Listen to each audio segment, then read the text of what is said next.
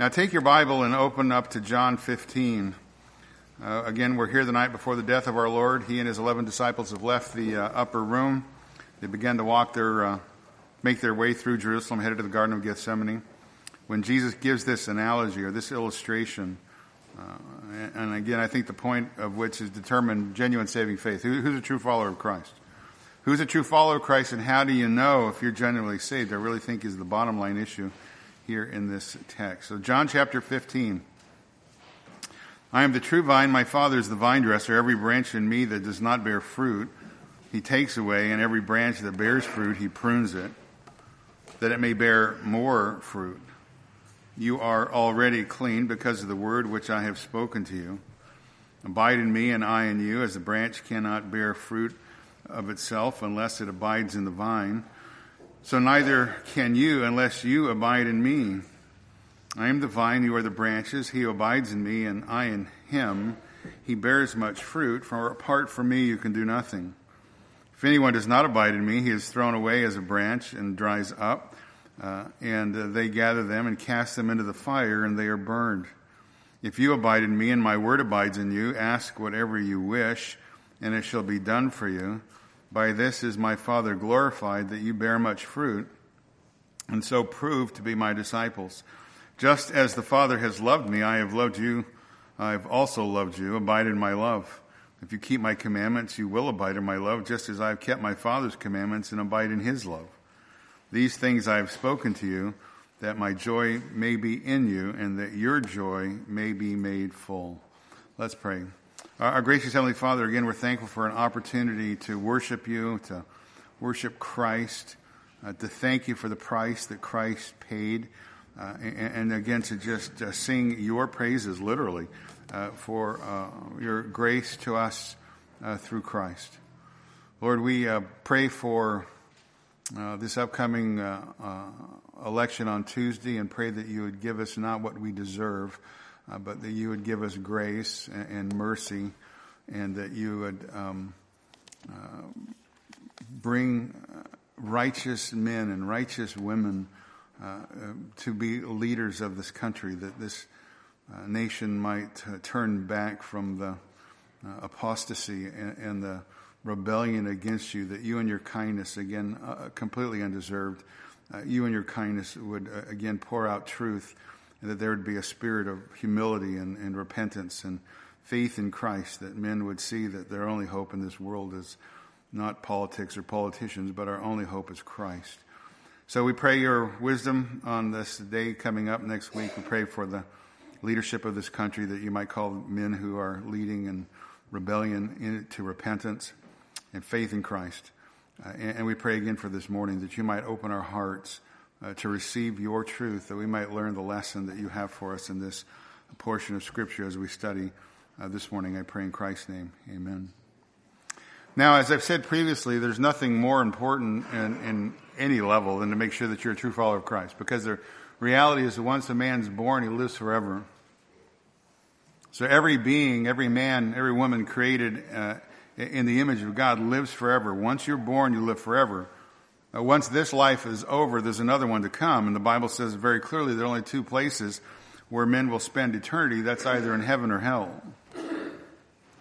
And the issue that determines your eternal destiny is your relationship to the person of Jesus Christ. And the word that Jesus uses in this portion of Scripture that we're going to look at, he uses it 10 times in 6 different verses. It's the word abide.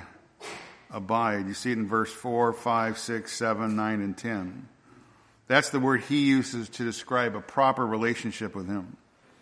Now, the word abide is meno, and it just means to remain or to be fixed, or to be in a fixed state, to endure.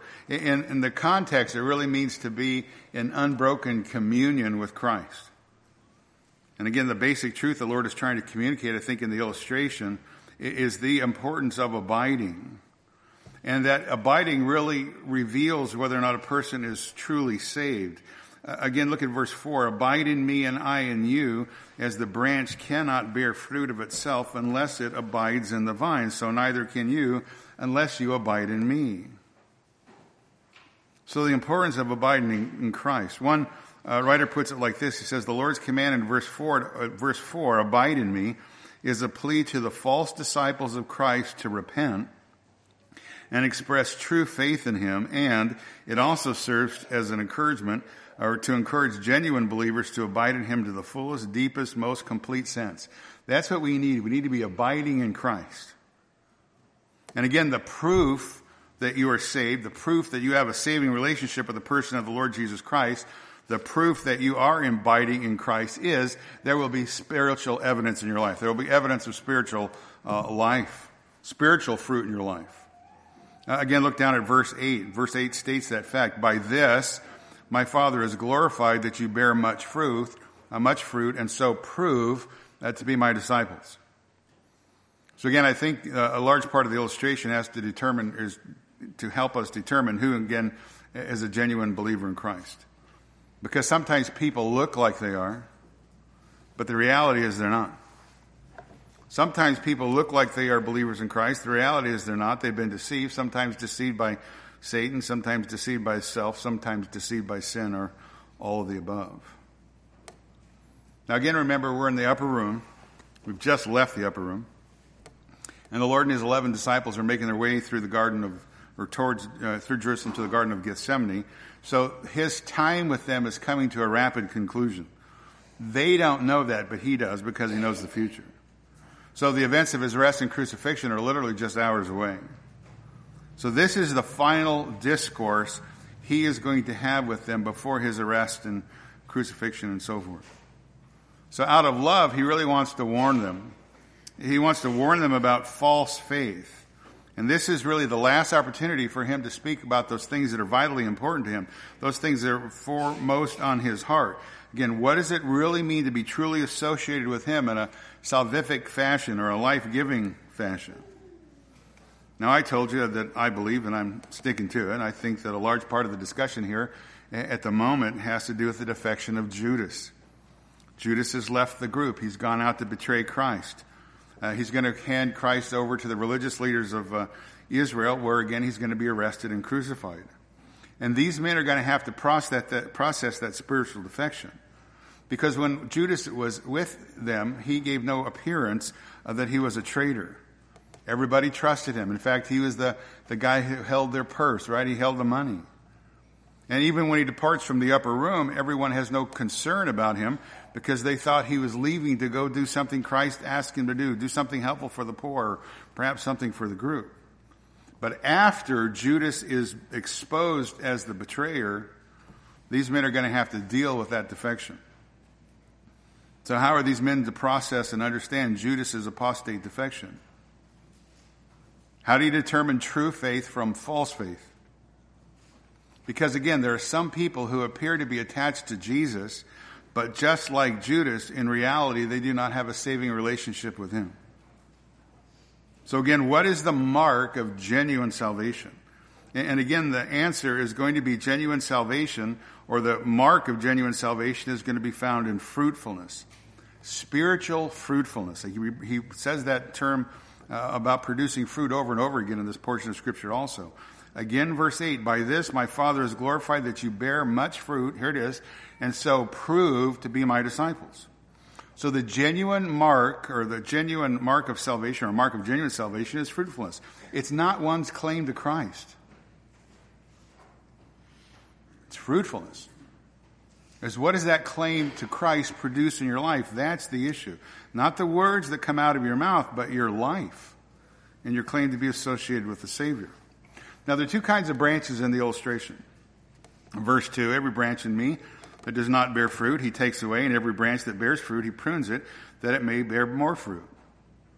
So you have unfruitful branches, which Christ says they're going to be taken away. They're going to be gathered together, cast into a fire, and then burned. It says that in verse 6. Now, this is Judas and every other false follower of Christ, all those who were never true followers, true disciples of Christ. That's that category, the unfruitful branch. Then you have the fruitful branch. The fruitful branch, the text says, are pruned so that they might bear more fruit. That's the 11 true disciples with Christ at the moment, and that's the true disciples with Christ throughout the age of the church. So you have the false and the true. Now again, one more time, they are leaving the upper room. They've left the upper room. They're making their way through Jerusalem to the Garden of Gethsemane. All these events future are about to unfold. But in this one last talk, as he begins this discussion on the nature of saving faith, one last time he declares his deity. Right? He asserts his deity. And I told you before, this is something he's done repeatedly throughout his ministry. He declared that he was God come in the flesh. And again, you better get Jesus Christ right. It's vitally important to your eternal destination. John 10:38, I and the Father are one. He says we're one in nature, one in essence. Emphasizing again the equality with God, his equality with God in the most clear terms. John 13:19. He says, from now on I'm telling you before it comes to pass, so that when it does occur, you may believe that I am. And again, I told you I am is an affirmation of deity. He is employing the name that God used when he first revealed himself to Moses in Exodus 3:14. Moses was told he's going to go to the people of Israel. He asked, who will I say sent me? And you say to them, I am has sent me. I am. So again, at the top of the chapter, 15 verse 1, I am the true vine. It's the seven of the I am statements. The seventh of the I am statements that John reveals in his gospel. I am the bread of life. I am the light of the world. I am the door. I am the good shepherd. I am the resurrection and the life. I am the way, the truth, and the life. Again, they're all clear claims to deity. Each one of them displaying an important attribute of God, or light or truth, or the Old Testament picture of God being the good shepherd, or God being the bread that comes down from heaven. Again, so there's no mistake in his intent. He has repeatedly, over and over again, declared that he was God come in the flesh. I am the true vine. Now again, it's a word picture. It's an illustration. It's a figure of speech that points not only to his deity, but what he's saying in part also, it's a picture of the reality that he is the true and the final source of life for all who are genuinely connected to him. He's the true and the final source of life for the branches. So the illustration is a picture of a central vine, and it's got many branches running off of it. And those branches that run off it, they remain in vital connection with the central vine, the stalk, if you will, in order to draw their life. I am the true vine, verse 1. And he repeats the statement down in verse 5. I am the vine. And again, when he uses that word true, elthenos, it's in essence saying, I am the perfect vine. Again, he's making a profound statement, obviously concerning his deity, but he's also saying that through him and him only, the life of God flows. Through him and through him only, the life of God flows. Remember, the nation of Israel had become apostate. We talked about that. I don't want to spend a great deal of time on it this week. But I told you one of the reasons I think that Jesus uses the illustration of the vine here at this point is because God used that illustration of the nation of Israel in the Old Testament. Israel was pictured as God's vine or his vineyard. God had designed for the nation of Israel to accomplish certain purposes in the world, to be a spiritual blessing to men. He planted them. He cared for them. But God's vineyard degenerated. It bore no fruit. God had done everything possible to create a fruit-bearing environment, yet Israel was spiritually barren. They were unfaithful. They were fruitless. So God took away their protective wall. He left them unprotected. And nation after nation, as you know, throughout history has trampled down Israel. Israel forfeited their privileged position by their apostasy, by their continual disobedience, and by their rejection of Christ. They disqualified themselves. Therefore, God has temporarily set them aside as the mediating channel of spiritual blessing and productivity to the world. And a connection with God, therefore, doesn't come through them. Just because you're born of Abraham, Jesus says that's not the issue. Connection with God doesn't come through the nation of Israel. Spiritual blessing doesn't come through that nation. Spiritual blessing comes through, and the life of God only comes through a true connection with the true vine, the person of the Lord Jesus Christ. I am the true vine. Now, we looked at a couple passages of Scripture last week out of Isaiah 5 and then Matthew chapter 21 to again show that Israel, because of its unbelief for the moment, has been temporarily set aside as God's primary witness and blessing to the nations. And I think the key word is temporary. Because the Bible very clearly teaches that God will keep his unconditional promises to the nation of Israel. and that Israel will one day return to God and bear fruit for him in his kingdom. If you like, you can sit and listen, or you can turn with me. I'm going to turn pretty quickly to a couple different passages, but I just want you to hear this. Romans chapter 11.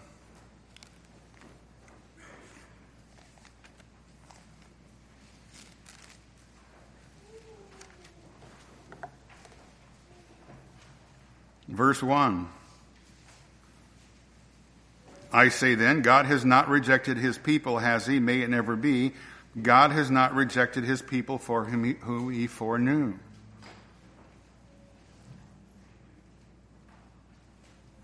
Drop down to verse 25. I don't want you, brethren, to be uninformed of this mystery, lest you be wise in your own estimation, that a partial hardening has happened to Israel until the fullness of the Gentiles has come in. And thus all Israel will be saved, just as it is written, the deliverer will come from Zion. He will remove ungodliness from Jacob. And this is the covenant, my covenant with them, when I take away their sin. From the standpoint of the gospel, they're enemies for your sake. But from the standpoint of God's choice, they're beloved for the sake of the fathers. For the gifts and the calling of God are irrevocable. For just as you once were disobedient to God, but now have been shown mercy because of their disobedience, so these also now have been disobedient, in order that because of the mercy shown to you, they also may be shown mercy. For God has shut up all in disobedience, that he might show mercy to all. Turn back to Jeremiah, if you like, Jeremiah chapter 30. And as you're turning there, I'll read Psalm 94, verse 14. Psalm 94, verse 14 says, For the Lord will not abandon his people, nor will he forsake his inheritance. Jeremiah chapter 30, verse 3. For behold, the days are coming, declares the Lord, when I will restore the fortunes of my people Israel and Judah. The Lord says, I will also bring them back into the land that I have given their forefathers, and they shall possess it. Turn over to chapter 31, verse 35.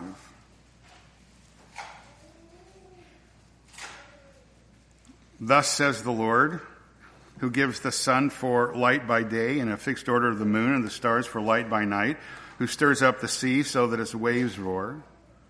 The Lord of hosts is his name. Verse 36, if this fixed order departs from before me, declares the Lord, then the offspring of Israel shall cease from being a nation before me forever. Thus says the Lord, if the heavens can be measured and the foundations of the earth can be searched out below them, then I will also cast off the offspring of Israel for all that they have done, declares the Lord. Turn over one chapter to chapter 32. Isaiah 32, pick it up in verse 30.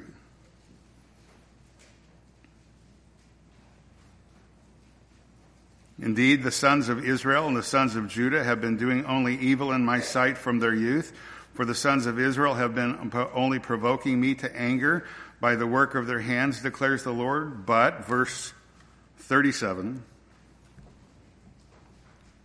behold, I will gather them out of all the lands in which I have driven them in my anger and my wrath and in great indignation, and I will bring them back to this place and make them dwell in safety. They shall be my people, I will be their God. I will give them one heart and one way, that they may fear me always for their own good, for the good of their children after them. And I will make an everlasting covenant with them. I will not turn away from them to do them good, and I will put fear of me in their hearts, so that they will not turn away from me. I will rejoice over them to do them good, and will faithfully plant them in this land with all my heart and all my soul. For thus says the Lord, just as I brought this great disaster on this people, so I am going to bring on all of them the good that I am promising them. Paul asked the question, God has not rejected his people. Has he? He says, may it never be, the strongest negation in the Greek. Verse 2 of Romans 11, God has not rejected his people whom he foreknew. So Israel has been temporarily set aside. Yes, that's true. Permanently rejected? Absolutely not. Why? Because the gifts and calling of God are irrevocable. That's what God's word says. In fact, if you want to turn to the New Testament, Matthew chapter 19, verse 28, Jesus actually looked forward to the restoration of the nation of Israel. Matthew 19, verse 28, Jesus said to them, "Truly, truly, I say to you that you who have followed me in the regeneration, when the Son of Man will sit on his glorious throne, you shall also sit upon the 12 thrones, judging the 12 tribes of Israel." The regeneration, that term, literally means new birth. So Jesus uses it to represent the rebirth of the earth under his sovereign dominion in his time of his second coming. This is literally paradise regained. This is where the earth and the world and men are going to be given a new nature described in great detail through the Old Testament prophets, by John in Revelation chapter 20, the first 15 verses. This is not the eternal state. This is a literal time in this earth. It's not the eternal state described in Revelation 21. This is the restoration of the earth where the righteousness is going to flourish, where peace is going to abound, because Jesus Christ is the King of Kings, the Lord of Lords, and he'll sit on his throne. He'll rule over the nations. So Jesus looked forward to a time of future restoration of the nation of Israel. Now back in John again, I think in part he's talking about this issue. He's saying, look, you are the vine in the Old Testament, but I am the true vine. Now, life is not coming with your connection to the nation of Israel, because, again, at the time, Israel is apostate. They've turned from God. But that hasn't canceled out God's gifts and God's calling, the disobedience of men. I am the true vine, and verse 1 continues, says, my Father is the vine dresser. So again, the Lord is not denying his deity or his equality with the Father when he says, I am the vine. Again, he emphasizes that when he says, I am the vine. He, again, is saying that I am the source. I am the source of life. I am the sustainer of life. So in the analogy, again, this plant analogy, this vine and branch analogy, he's saying, look, I'm the plant. I'm the stalk. The Father is the one who cares for the plant. He's the vine dresser. And again, he's pointing out that the Father is the one who has cared for the Son and cares for all those who are joined to the Son.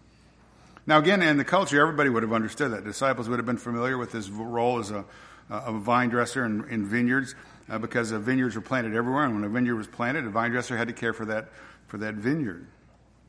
So he cut off branches that didn't produce fruit. They cut those branches off so they wouldn't take energy, or the sap, if you will, from the fruit-bearing branches, because you didn't want that life energy wasted, or the plant would produce less fruit.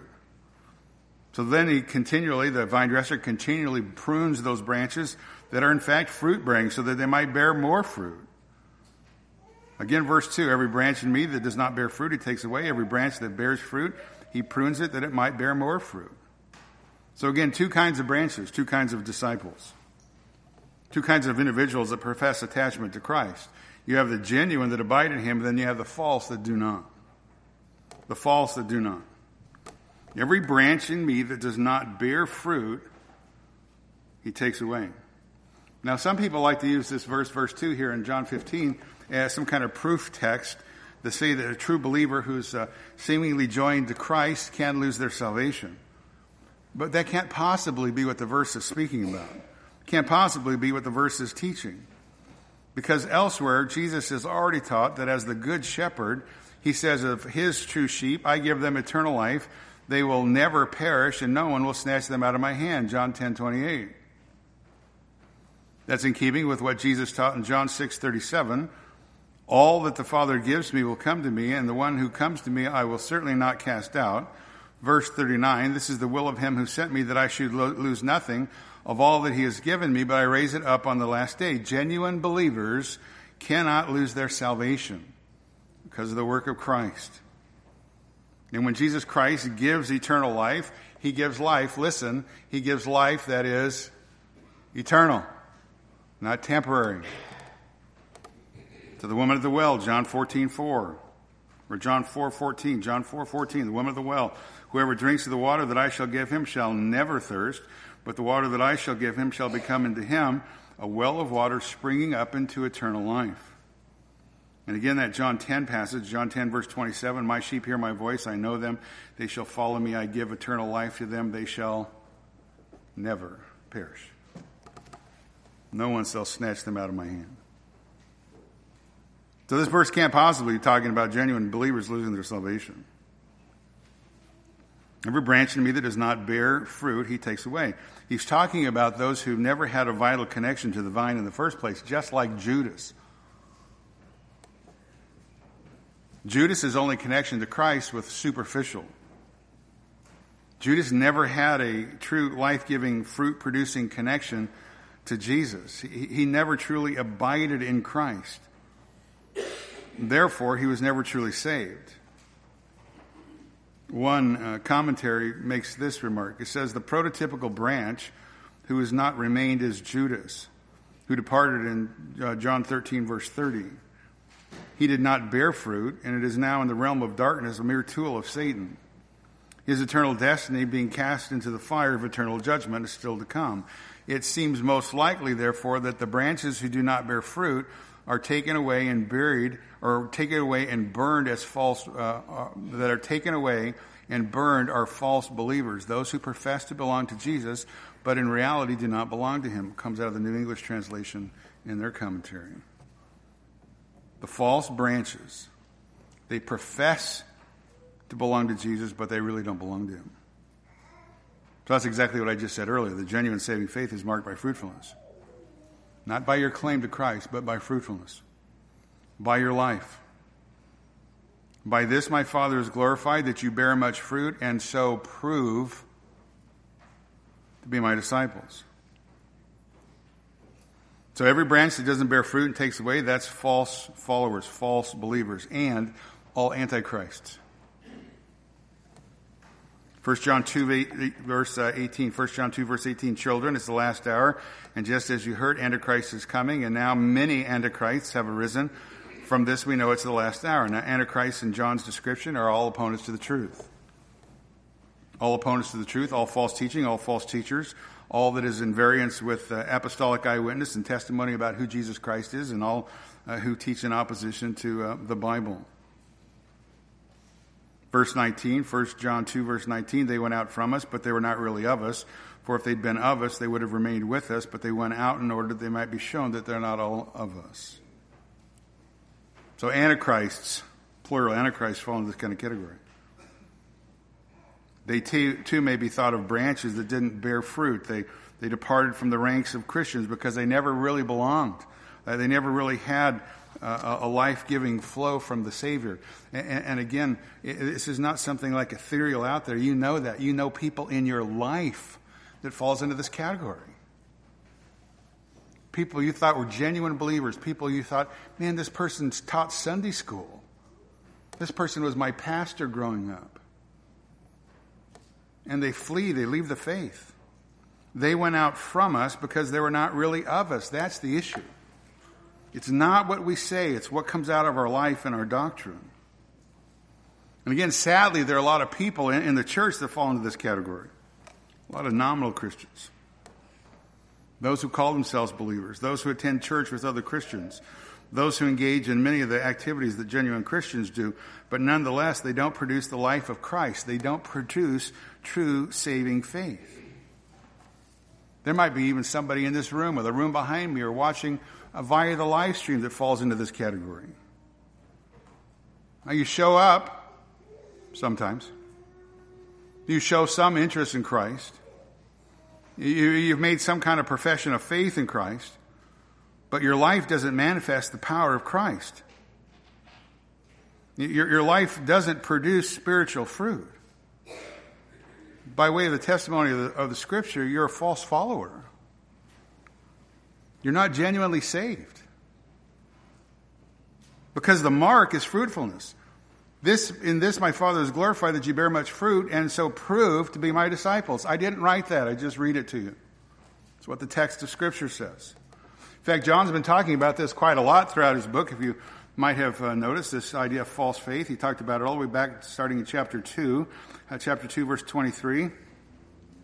When he was in Jerusalem at the Passover during the feast, many believed in his name, beholding the signs which he was doing. Well, that sounds pretty good. Many believed, beholding the signs what he was doing. Until you come to 24, but Jesus on his part was not entrusting himself to them, for he knew all men, because he did not need anyone to bear witness concerning man, for he himself knew what was in man's heart. He knew their profession of faith was nothing more than superficial, false faith.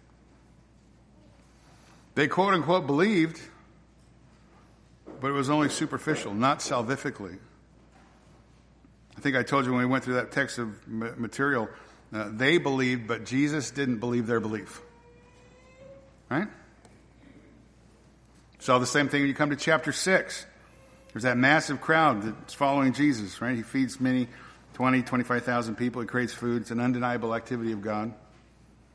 And many, quote unquote, followed him until he made some pretty specific, harsh demands of them. And as a result of that, it says in verse 66 of that chapter, as a result of this, many of his disciples withdrew and were not walking with him anymore. They left. They didn't stay. They're false followers.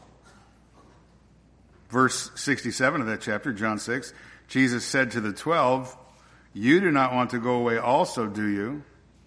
Simon Peter answered him, Lord, to whom shall we go? Well, you have the words of eternal life, and we have believed and come to know that you are the Holy One of God. Verse 70, Jesus answered them, did I myself not choose you, the 12, yet one of you is a devil? Now he meant Judas, the son of Simon Iscariot, for he was the one of the 12 who was going to betray him. So again, you have false faith, true faith compared to false faith, genuine versus the superficial, and mixed in with the genuine faith, you have a false believer, a devil. They live side by side. You see that superficial association in John chapter 8, verse 30. It says, as he spoke these things, many came to believe in him. Many people made some kind of superficial profession of attachment to Jesus. But Jesus says in verse 31 of John 8, Jesus therefore was saying to the Jews who had believed in him, if you abide in my words, then you are truly my disciples, or disciples of mine. You shall know the truth shall make you free. But most of them did not. Most of them who make professions of faith in Christ do not. Jesus says it's only those who obey him. If you abide in my word, then you're truly my disciples. It's only those who obey what Jesus says who are true believers, because there are many superficial followers of Christ who defect, who don't obey him. John 12, verse 42, nevertheless, many even of the rulers believed in him, but because of the Pharisees, they were not confessing him, lest they should be put out of the synagogue, for they love the approval of men rather than the approval of God. No shortage of believers. Many of the rulers, quote unquote, believe, but they were unwilling to pay the cost, the high cost of being associated with Christ. Therefore, they're nothing more than superficial followers. They're not genuinely united with Christ. They were like Judas. John 13:9, when Jesus was washing the feet of the disciples, Simon Peter said to him, Lord, not my feet only, but my hands and my head. Verse 10, Jesus said to him, he who is bathed only needs to wash his feet, but is completely clean. You are clean, but not all of you. For he knew one who was betraying him. For this reason he said, not all of you are clean. He knew Judas was going to betray him. But Judas has not at this point been yet exposed. And people who superficially attach themselves to Christ, they never bear true spiritual fruit. Again, every branch in me that does not bear fruit, he takes away. Verse 6 of John 15 says, if anyone does not abide in me, he is thrown away as a branch and dries up, and they gather them and cast them into the fire. They are burned. That is judgment. Dramatic judgment. Eternal judgment. Being cut off and sent to hell. Every branch in me that does not bear fruit, he takes away. And, verse 2, and every branch that bears fruit, he prunes it that it may bear more fruit. Again, only two kinds of branches.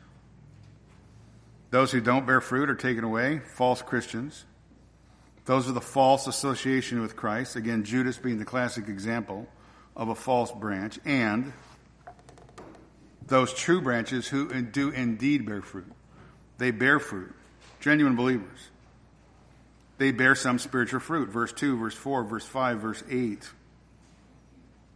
And again, that clearly sets them apart from the false branches. Because every genuine believer in Christ, every genuine follower of Christ is going to produce some kind of spiritual fruit. That's how you know you're genuinely saved. There will be some kind of spiritual fruit in your life, some kind of spiritual fruit in the life of a genuine believer. And the question is, well, what is spiritual fruit? Here you go. Answer, righteousness. Righteousness. Apart from Christ, we are all unrighteous. Spiritual fruit is righteousness, righteous attitudes, righteous longings, righteous desires, righteous affections, righteous virtues, righteous behaviors. That's the manifestation of the life of God. Where life of God exists, there will be fruit, the fruit of righteousness in that person's life. Galatians 5 verse 22. The fruit of the Spirit is love, joy, peace, patience, kindness, goodness, faithfulness, gentleness, self-control. Ephesians 5 verse 9. For the fruit of light that consists in all goodness and righteousness and truth. Philippians 1:10. So that you may prove the things that are excellent, in order to be sincere and blameless until the day of Christ. Verse 11. Having been filled with the fruit of righteousness, which comes through Jesus Christ, to the glory and praise of God. Colossians 1 verse 5, the word of truth, the gospel which came to you, just as in all the world, it is continually bearing fruit and increasing, even as it has been doing in you since the day you heard of it and understood the grace of truth. Verse 10, so that you may walk in a manner worthy of the Lord, pleasing him in all respects, bearing fruit in every good work and increasing in the knowledge of God. Genuine saving faith, a genuine association with the person of Jesus Christ produces spiritual fruit. And here's the word, always. Always. Psalm 1. How blessed is the man who doesn't walk in the counsel of the wicked, nor stand in the path of sinners, nor sit in the seat of scoffers. But his delight is in the law of the Lord, and in his law he meditates day and night. He will be like a tree firmly planted by streams of water, which yields its fruit in season, and its leaf does not wither. In whatever he does, he prospers. Fruit of righteousness is always evidence in a genuine believer. That's the mark. Spiritual fruit is evidence that God is at work in your life. If someone claims to know Christ and they have no fruit, no manifestation of righteousness, of the righteousness of God in their life, in deeds or in attitudes, then no matter what they have said with their lips, the profession of their faith is not genuine, it is superficial. Jesus says in Matthew 7 verse 15, beware of the false prophets who come to you in sheep's clothing, but inwardly are ravenous wolves. You will know them by their fruits. Grapes are not gathered from thorn bushes, nor figs from thistles are they. Even so, every good tree bears good fruit, but the bad tree bears bad fruit. A good tree cannot produce bad fruit, nor can a bad tree produce good fruit. Every tree that does not bear good fruit is cut down and thrown into the fire, so you will know them by their fruits. John the Baptist, warned the Pharisees, the false religious leaders of Israel, Matthew chapter 3, verse 7, you brood of vipers, who warned you to flee from the wrath to come. Therefore bring forth fruit in keeping with repentance. And do not suppose that you can say to yourselves, we have Abraham for our father, for I say to you that God is able from these stones to raise up children to Abraham. Verse 10, Matthew 3, verse 10, and the axe is already laid at the root of the trees. Every tree, therefore, that does not bear good fruit is cut down and thrown into the fire. Every branch in me that doesn't bear fruit is taken away. And every branch that bears fruit, he prunes, so that it might bear more fruit. John Phillips in his commentary says this, according to Jesus here and throughout the Gospels, the true mark of those who belong to him and are saved is bearing of good fruit. We are saved not by good fruit or by any work on our own, but faith in Christ alone. The good fruit, however, is the only proof that our profession of faith is true and saving. Being present in church, receiving the rite of baptism, having membership on the church rolls, being part of a godly family are not proofs of salvation and new life. Moreover, it's possible for a person to affirm the basic truths of Christian belief, yet possess none of Christ's life. The only true proof of salvation is fruit. It is the sole distinction between the two kinds of branches that Jesus mentions. Both are connected to him in some sense, but one does not bear fruit, is taken away, while the fruitful branch is tended. He says again, you will recognize them by their fruits, as he taught in Matthew chapter 7. It follows, he says, that we should never encourage a person to have assurance of salvation through mere profession of faith until that fruit has proved itself by bearing fruit. Until that faith has proved itself by bearing fruit. The best of Christians are imperfect and flawed in many ways, but all true Christians bear some fruit in the form of obedience to God's commands, faithfulness to Christ before the world, and a cultivation of inward spiritual graces. That's good. All true Christians bear some kind of fruit. And again, that's the thing that sets the branches apart in the analogy. The genuine believer from the false. Genuine fruit. Every branch in me that does not bear fruit, he takes away. And every branch that bears fruit, he prunes it so that it may bear more fruit. So here's the question. Do you have any signs of life, spiritual life in you? Do you see any sign of real spiritual fruit in your own life? That's a question you have to answer. That's a question a lot of the young people who, whether you're a high school student or a college student, this is your first time away from your home. I'm a believer because my folks dragged me to church all my life, and I'm a believer because I go to a certain Christian university. I'm a believer. Okay, that's good. Devil's a believer too. Is there any sign of genuine fruit in your life? That's the question that everyone has to ask. Are you growing in Christ-likeness? Does your life show any signs of righteousness? Is there an increasing desire for righteousness in your life? Is there any faithfulness to God, to his word, especially before an unbelieving world?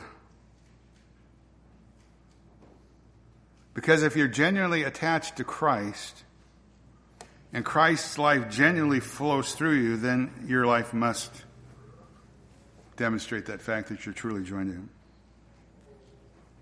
If you've truly trusted Christ and his sacrifice on your behalf for the forgiveness of your sin and new life in him, then there will be signs of that new life in you. Old things have passed, new things have come. New desires, new devotions, new loves, a life of righteousness. I didn't say perfection,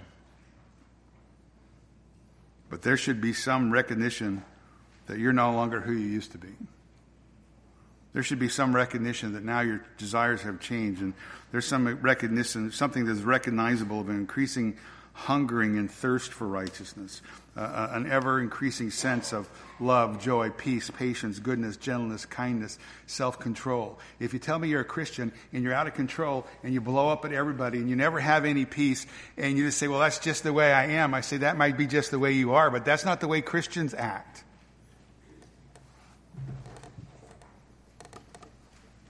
If we have new life in Christ, then we have new life in Christ. If old things have passed away and behold, new things have come, then old things have passed away and new things have come. We've got to stop justifying our disobedience, or stop justifying the fact that we're not really connected with the vine. It's hard talk, I know. Only because I love you. Only because Christ loved these men did he have this hard talk with them on his way to his death and execution. He knew it was coming. He knew it was coming next. They don't. This is the last time he can say something to them that they really need to pay attention to and figure out what I'm saying and understand the truth. Now this is an explanation for Judas and his defection. He was never really part of us. And throughout the history of the church, there's always been people who've never really been part of the church, who looked like they were, thought they were, acted like they were, you thought they were, and they defected because they weren't who they claimed to be. Do you see any signs of spiritual fruit in your life? Do you desire to please the Lord? Do you desire to honor him? Do you have a desire to tell others about Christ? If not, if you don't see any signs of spiritual fruit in your life, then listen. This is a call to repentance. It's a wake-up call. It's a warning. Not time to walk out of the room going, man, he talks too hard to me. I'm never coming back here again. I just can't deal with this guy anymore. Lord bless. I hope you don't do that. Have a great life. But listen, this one last time you're listening to me before you leave. Okay? This is a wake-up call. It's a call to repentance.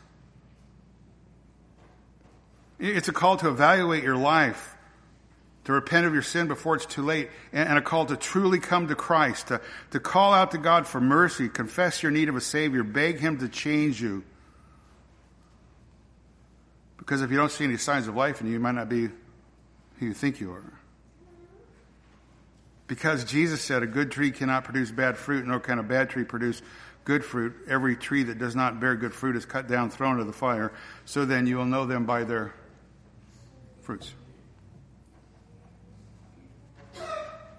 Paul warned the Corinthians, 2 Corinthians 13:5, test yourself, see if you're in the faith, examine yourself, or do you not recognize this about yourself, that Jesus Christ is in you unless indeed you fail the test. Because there are many religious people out there, quote unquote, right? Many quote unquote religious people. Many people who only have a superficial relationship with Christ. Some of it is deliberate, some of it's conscious, I think. Some of it's just plain out hypocrisy. But there's a lot of people out there that are deceived.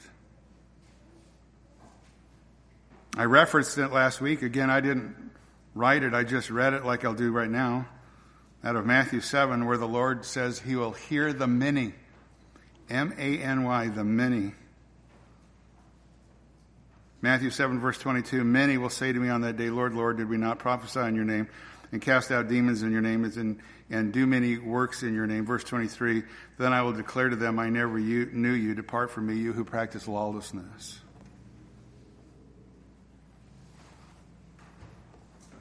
Now, you can fail a lot of tests when you're in high school or college, and you'll probably recover from it. But to say you're a genuine follower of Christ, when in reality you're not, to fail that test, that's going to be eternally costly. Because all false branches are cut down, they're cast into the fire, and they're burned. And again, every genuine believer bears spiritual fruit of some kind. You look it up this afternoon, Matthew chapter 13, 3 through 8, that parable of the soils. There's good soil there. It produces fruit. It's planted. It produces fruit. And a true believer, it bears fruit. It's varied. Some 100-fold, some 60-fold, some 30. But it bared good fruit. Because those who are genuinely connected with Christ bear some kind of fruit of righteousness. Some kind of spiritual fruit, always. Every branch in me that doesn't bear good fruit, or does not bear fruit, He takes away. And every branch that bears fruit, here it is, He prunes it. He prunes it, that it may bear more fruit. Now, I'm not a gardener. Done a little bit of trying to recover some of my apple trees when they were 30-foot tall, and I lived in Cedarville. It's probably not helpful to get a 30-foot tall apple tree, so I've done a little pruning. But pruning is important in agriculture, right? Horticulture, carrying the branches. Sometimes vine dressers, they come, they remove the tips of shoots that grow too fast, too high. The shoots grow too high, and it's robbing the nutrients that the original stalk needs to grow stronger. Sometimes I've read that sometimes vine dressers, when they plant new grape stalks in the ground, they won't allow them to bear fruit for about the first 3 years, so that stalk can grow stronger and stronger. They just nip them off. Again, sometimes branches have to be cut off to prevent them from being broken, snapped by the wind. If they're, again, growing too fast, they're putting too much energy into the tips, not back into the stalk. Sometimes branches aren't producing, so you cut them off. Suckers sometimes grow up from the ground. All these kind of crazy things come out. I have a tree in my front yard that continues to put something out the side. I cut it off. It keeps putting something out the side. I want it to go up. It keeps putting something out the side. I cut it off and it just keeps coming back. I was noticing it today on our way here. I got to cut it off again. I want it to go up, not that direction. So suckers, they come up. They got to be cut off. They're trying to rob strength from the vine. They're not applying sap to the branches to produce fruit. Sometimes you have too many clusters of fruit. Sometimes there's some you have to kind of thin out the cluster so the ones that are there can grow bigger. So pruning is a constant process is the issue. Every branch that bears fruit, he prunes. The vine dresser prunes, that it may bear more fruit. Now, the word prunes there means to cleanse of filth or impurity. It could be anything. It could be from clearing the soil in advance of weeds, stones, before you plant a crop. Or it can, again, be purging these random shoots from branches, even fruitful branches. Every branch that bears fruit, he prunes, that it may bear more fruit. Now, again, in agriculture, this is accomplished by the vine dresser by taking a knife, which obviously causes some quote-unquote pain, to the branch. But it's done for the purpose of gaining the maximum amount of fruit from the vine. And obviously, if you take it over to a spiritual analogy, on a spiritual level, the Father does that in our own life for our own spiritual good. He strips away. He cuts away those things that are spiritually detrimental, that could be painful in our life.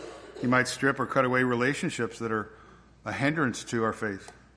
He might take the knife, as it were, to our bad habits. He might do something that would assail our prayerless lives and give us things to pray about.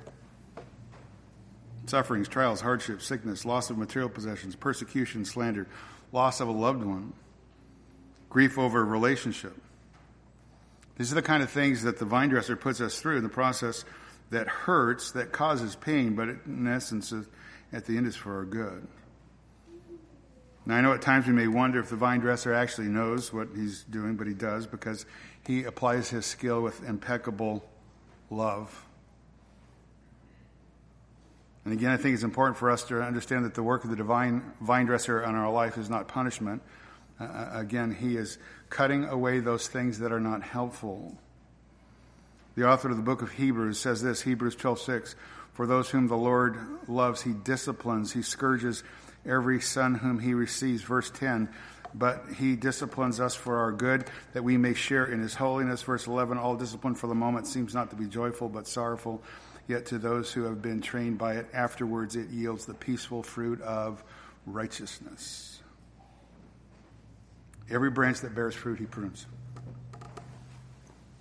Again, it's the work of the divine vine dresser. It's the work of God the Father, not to harm us, but to help us, to make us more fruitful, to increase our faith. 1 Peter 1:6, "In this you greatly rejoice, even though now for a little while, if necessary, you've been distressed by various trials, that the proof of your faith, being more precious than gold, which is perishable, even though tested by fire, may be found to result in the praise and the glory and the honor at the revelation of Jesus Christ."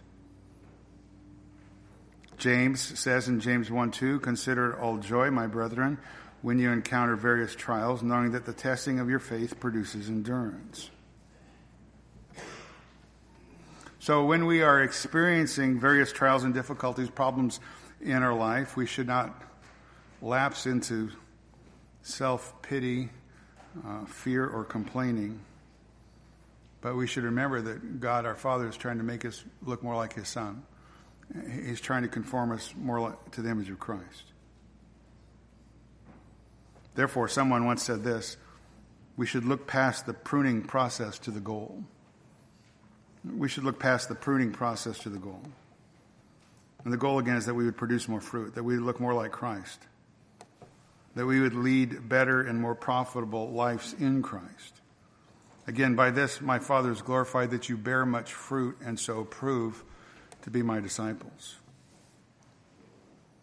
David said in Psalm 119, verse 67, "Before I was afflicted, I went astray, but now I keep your word." And that's the knife, if you will, and the metaphor we're looking at here in John 15. That's the method of pruning. It's the vine dresser's knife, and it's the word of God, verse 3.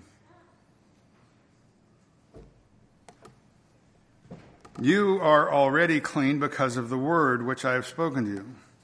Now, the word clean here in verse 3 is the noun form of the same word used back in verse 2 for prunes And again, it's God's word. God's word is the tool, if you will, that cleans, that prunes. The vine dresser prunes the sin out of our lives that makes us more fruitful. And again, he says, you are already clean because of the word which I have spoken to you. Again, who's with him? The 11. In the context, Jesus is only speaking to the 11. Judas has already departed. So those 11, he already told them back in John chapter 13, verse 10, you are clean, but not all of you. Again, referring not all of you to the betrayer Judas. The rest of you, you're clean. He's saying the 11 true disciples, the true the disciples of Christ, they're genuine believers. They're truly saved. They have a genuine relationship with God through the person of the Lord Jesus Christ. They were actually part of the vine. They're in a living, vital, life-giving relationship to Christ. They believed everything Christ said to be true. They didn't have perfect understanding. We get that, but nevertheless, they believed in him. Faith comes by hearing, hearing by the Word of God. It's the Word of God, the Word of Christ. They embraced the gospel. They were regenerated through the person of the Holy Spirit because they believe Christ. You are already clean because of the word which I have spoken to you. So again, the Word of God, that's the knife, if you will, in the vine dresser's hand. Hebrews 4:12, for the Word of God is living and active, sharper than any two-edged sword, and piercing as far as the division of the soul and spirit, of both joints and marrow, able to judge the thoughts and intentions of the heart. So it's really the Word of God that does its work in our heart. And someone has rightly said this, says God is the one who orders our trouble. God orders our trouble. Look, there's nothing random in this world. There's nothing by accident or chance, bad luck. No, God orders our trouble. Our Father in heaven loves us. And he takes trouble and brings it into our life. He orders trouble into our life to use it in our life to help prune away those things that are not helpful or those things that are sinful to our spiritual health. And ask yourself this, you who are older for sure, has not trouble in your life driven you closer to God? Closer to Christ? Has not affliction made you more responsive to his word? Certain situations, troubles, issues, problems that come into our life. And when we react wrongly, when we complain, when we moan, when we grumble, then the word comes and convicts us. The word comes, it convicts us, and it cuts out our hostility, our anger. It's the word that cuts into our questioning God, because it's the word that indicts us. Someone has said the trials are the handle of the knife, the blade is the word of God, affliction is the handle and the occasion, but the pruning, the scripture, the knife that cuts in order that we might bear more fruit. So the Father is the vine dresser. He brings the trial, he ordains it in our life, he orders it. He takes the word, the blade, the word of God that comes and corrects us. It cuts out our disrespect of him. It cuts out our not trusting him and his goodness and his sovereignty and his wisdom. And it cuts us. Spurgeon once said something along the lines of, it's the word that prunes the Christian. It's the truth that purges him. Scripture made living and powerful by the Holy Spirit eventually and effectively cleanses out the Christian. Right? It's the word. The goal is to make more fruit, bear much more fruit. I am the true vine, my Father is the vine dresser. Every branch in me that does not bear fruit, he takes away, and every branch that bears fruit, he prunes that it might bear more fruit. You are already clean because of the word which I have spoken to you. Aren't you glad life's not random? Even if with something devastating comes into your life, something tragic, that you're not a victim of chance.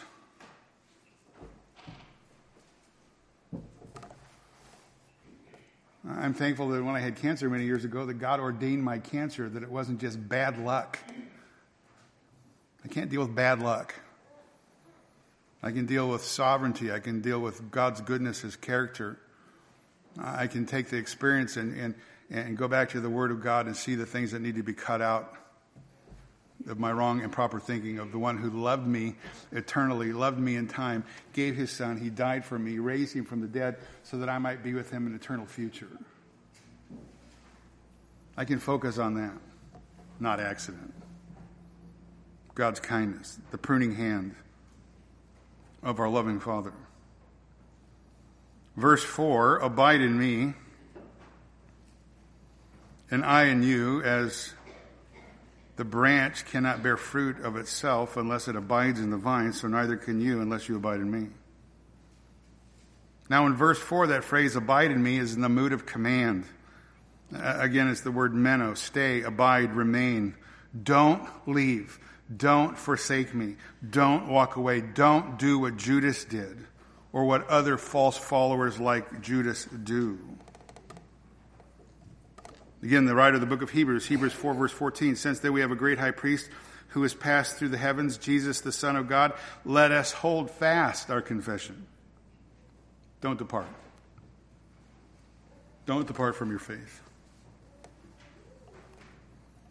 Again, abide in me, next phrase, and I in you. That's the key. That's the key. The branch cannot bear fruit unless it abides in the vine.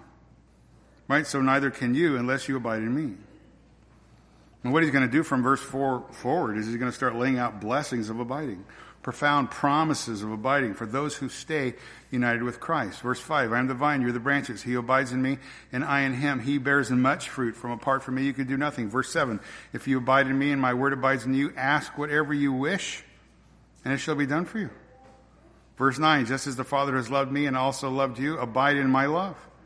If you keep my commandment, you abide in my love, just as I have kept my Father's commandment and abide in his love. These things I have spoken, that my joy may be in you and that your joy may be made full. Blessings of abiding. Again, the key, how do you know you're genuinely saved? My Father is glorified that you bear much fruit, and then prove, right, you're my disciples. And the only way that you can bear much fruit is to do what? Stay connected to the vine. Stay connected, right? Abide. So again, what does it mean to be a genuine believer? What does it mean to be saved? Again, I was having a conversation with somebody this just last week, and they told me they were a believer. And I said, okay, well, what's your life like? Because a lot of people say they're believers. And I actually told this fellow this. I said, James 2 verse 19 says, you believe that God is one, you do well. The demons believe and they shudder.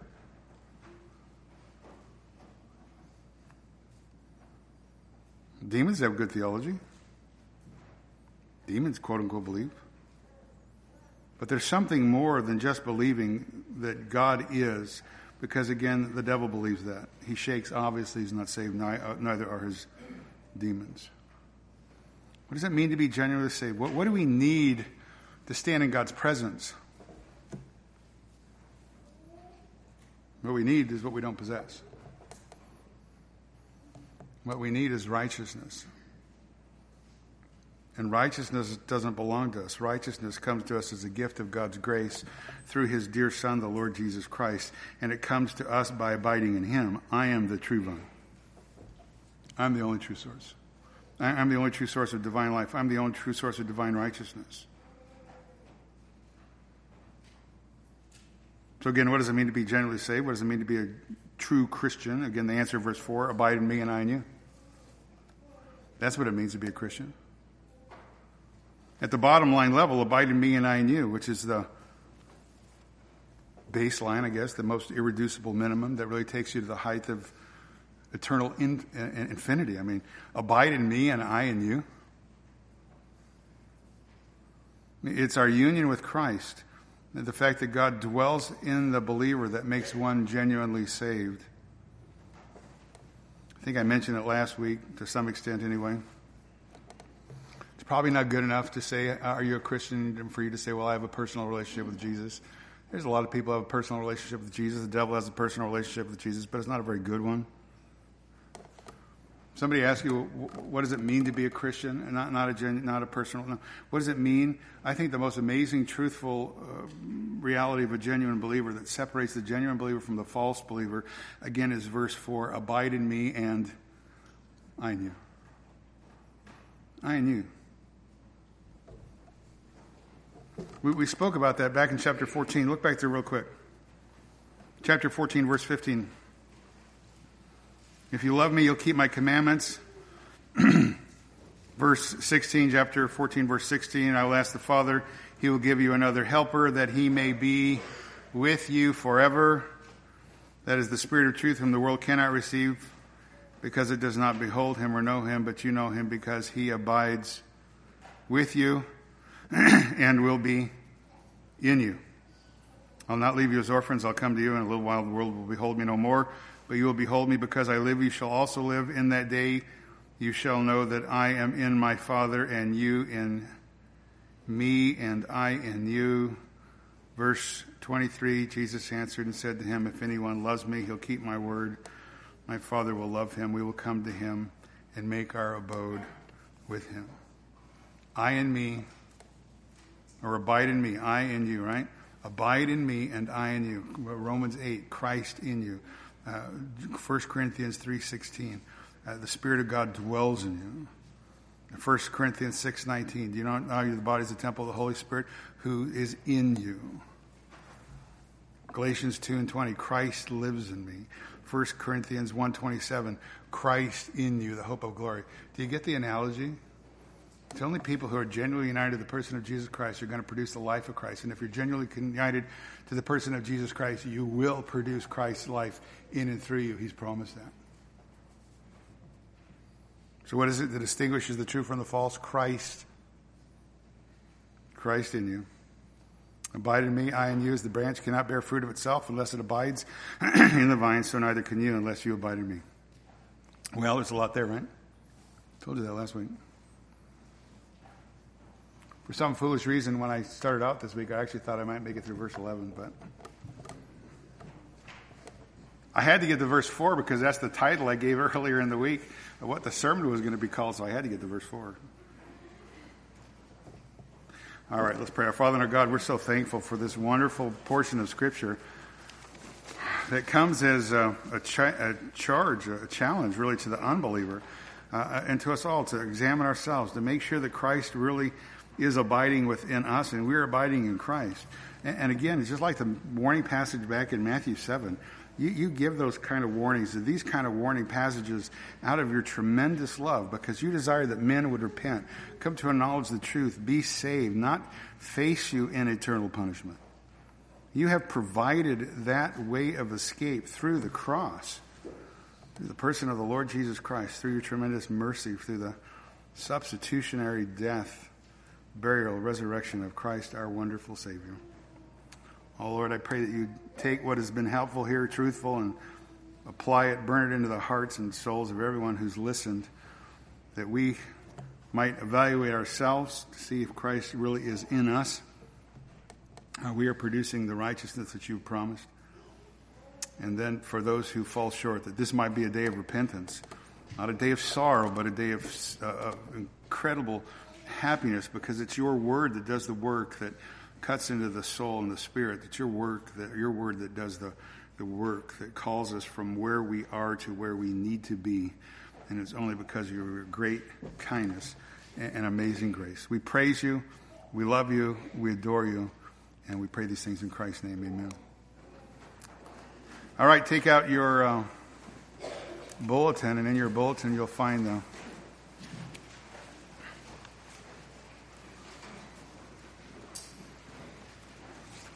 songs for our time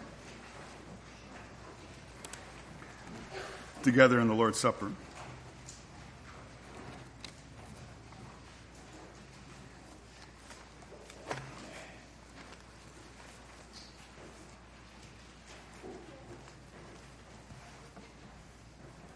Isn't God's word good?